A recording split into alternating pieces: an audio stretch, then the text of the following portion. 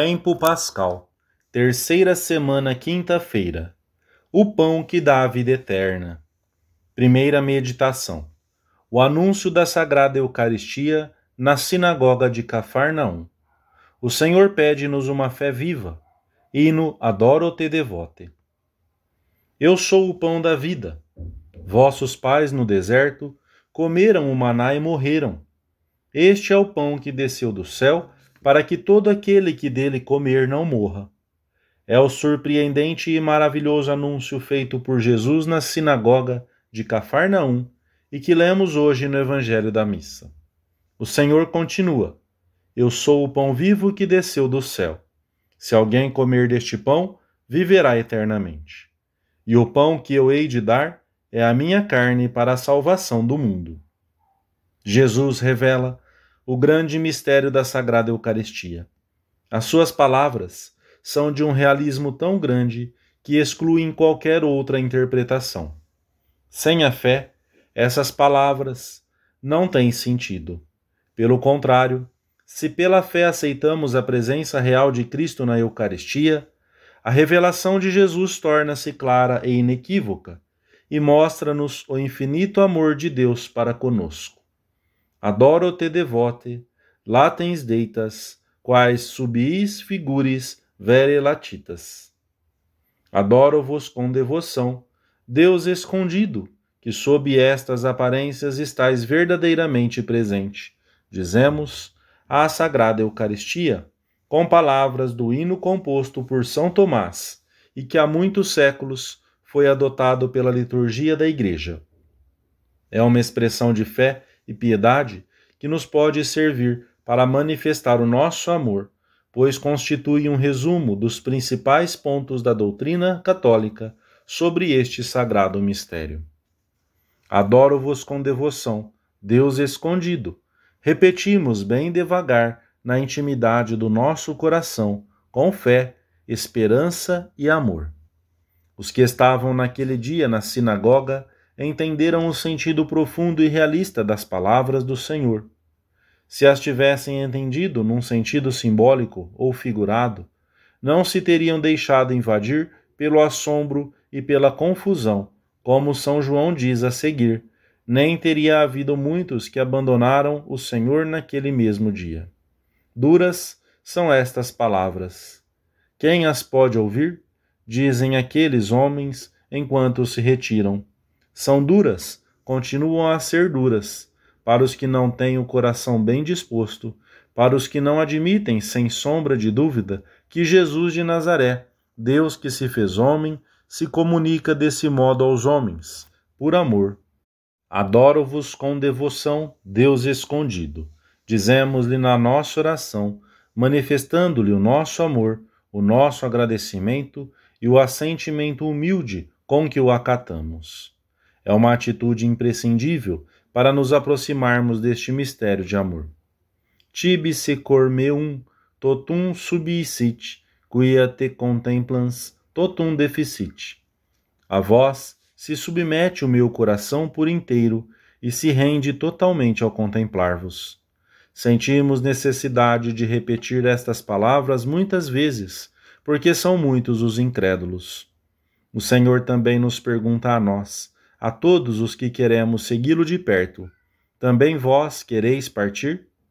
E ao vermos a desorientação e a confusão em que andam tantos cristãos que se separaram do tronco da fé, que têm a alma indiferente às realidades sobrenaturais, o nosso amor reafirma-se.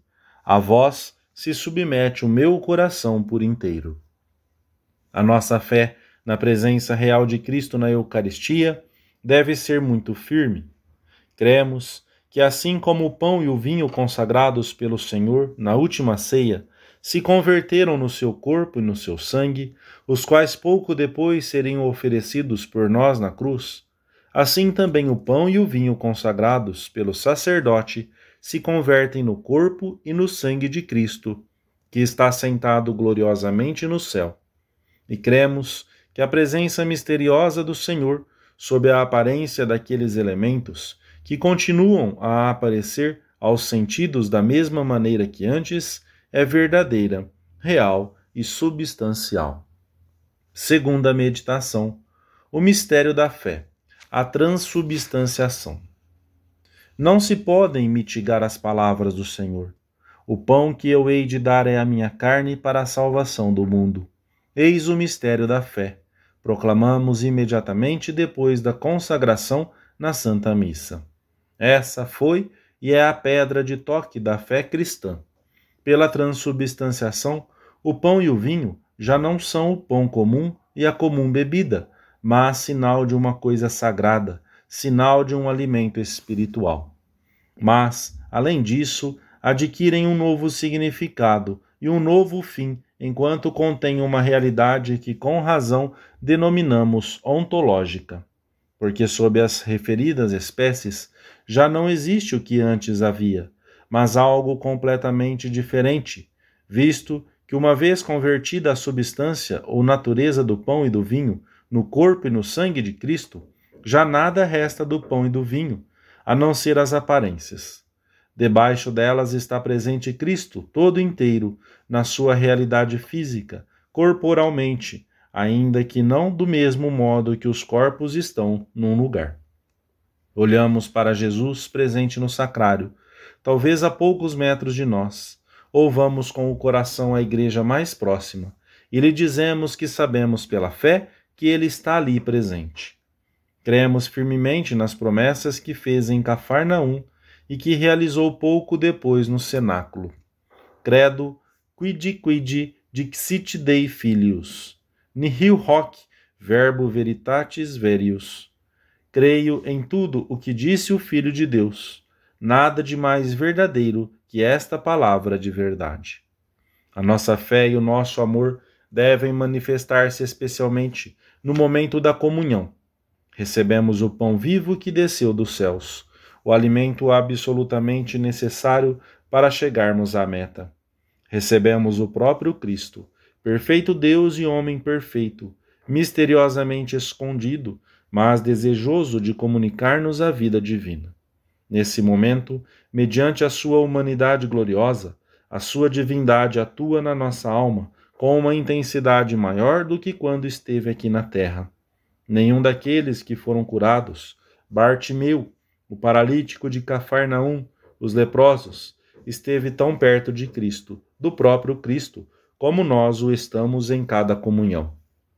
Os efeitos que este pão vivo, Jesus, produz na nossa alma são incontáveis e de uma riqueza infinita. A Igreja resume-os nestas palavras: todos os efeitos que a comida e a bebida materiais produzem na vida do corpo, sustentando, reparando e deleitando, realiza-os este sacramento na vida espiritual. Oculto sob as espécies sacramentais, Jesus espera-nos. Ficou para que o recebêssemos, para nos fortalecer no amor. Examinemos hoje como é a nossa fé, vejamos como é o nosso amor, como preparamos cada comunhão. Dizemos ao Senhor com Pedro: nós cremos e sabemos que Tu és o Santo de Deus. Tu és o nosso Redentor, a razão do nosso viver. Terceira meditação: os efeitos da comunhão na alma. Sustenta, repara e deleita. A comunhão sustenta a vida da alma de modo semelhante ao de como o alimento corporal sustenta o corpo.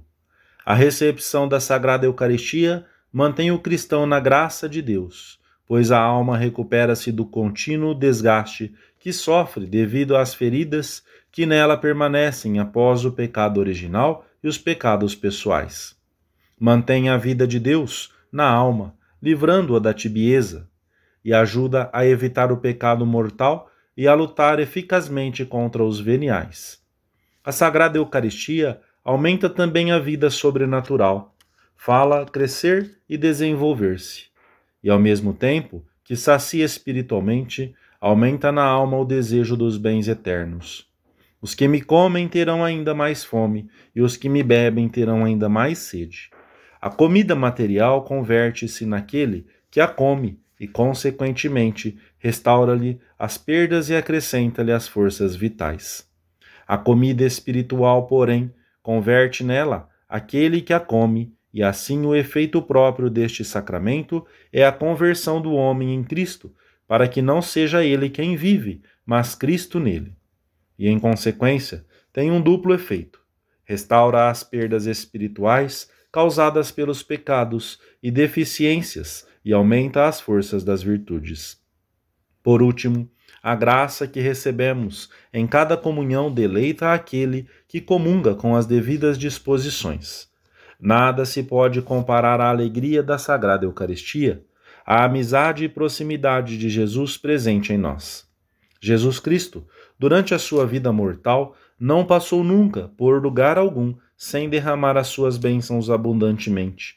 E daí podemos deduzir como devem ser grandes e preciosos os dons de que participam aqueles que têm a felicidade de recebê-lo na Sagrada Comunhão. Ou, para dizê-lo melhor, como toda a nossa felicidade neste mundo consiste em receber Jesus Cristo na Sagrada Comunhão. A comunhão é o remédio para as nossas necessidades cotidianas, remédio de imortalidade, antídoto contra a morte e alimento para vivermos para sempre em Jesus Cristo. Concede a paz e a alegria de Cristo à alma, e é verdadeiramente uma antecipação da bem-aventurança eterna. De todos os exercícios e práticas de piedade, não há nenhum cuja eficácia santificadora possa comparar-se à digna recepção deste sacramento. Nele, não somente recebemos a graça, mas o próprio manancial e fonte donde ela brota. Todos os sacramentos se ordenam para a Sagrada Eucaristia e têm-na por centro. Jesus, oculto sob os acidentes do pão, deseja que o recebamos com frequência. O banquete, diz-nos ele, está preparado. São muitos os ausentes e Jesus espera-nos ao mesmo tempo que nos envia a anunciar aos outros que também os espera a eles no sacrário. Se o pedirmos à Santíssima Virgem, ela nos ajudará a abeirar-nos da comunhão cada vez mais bem preparados. Amém.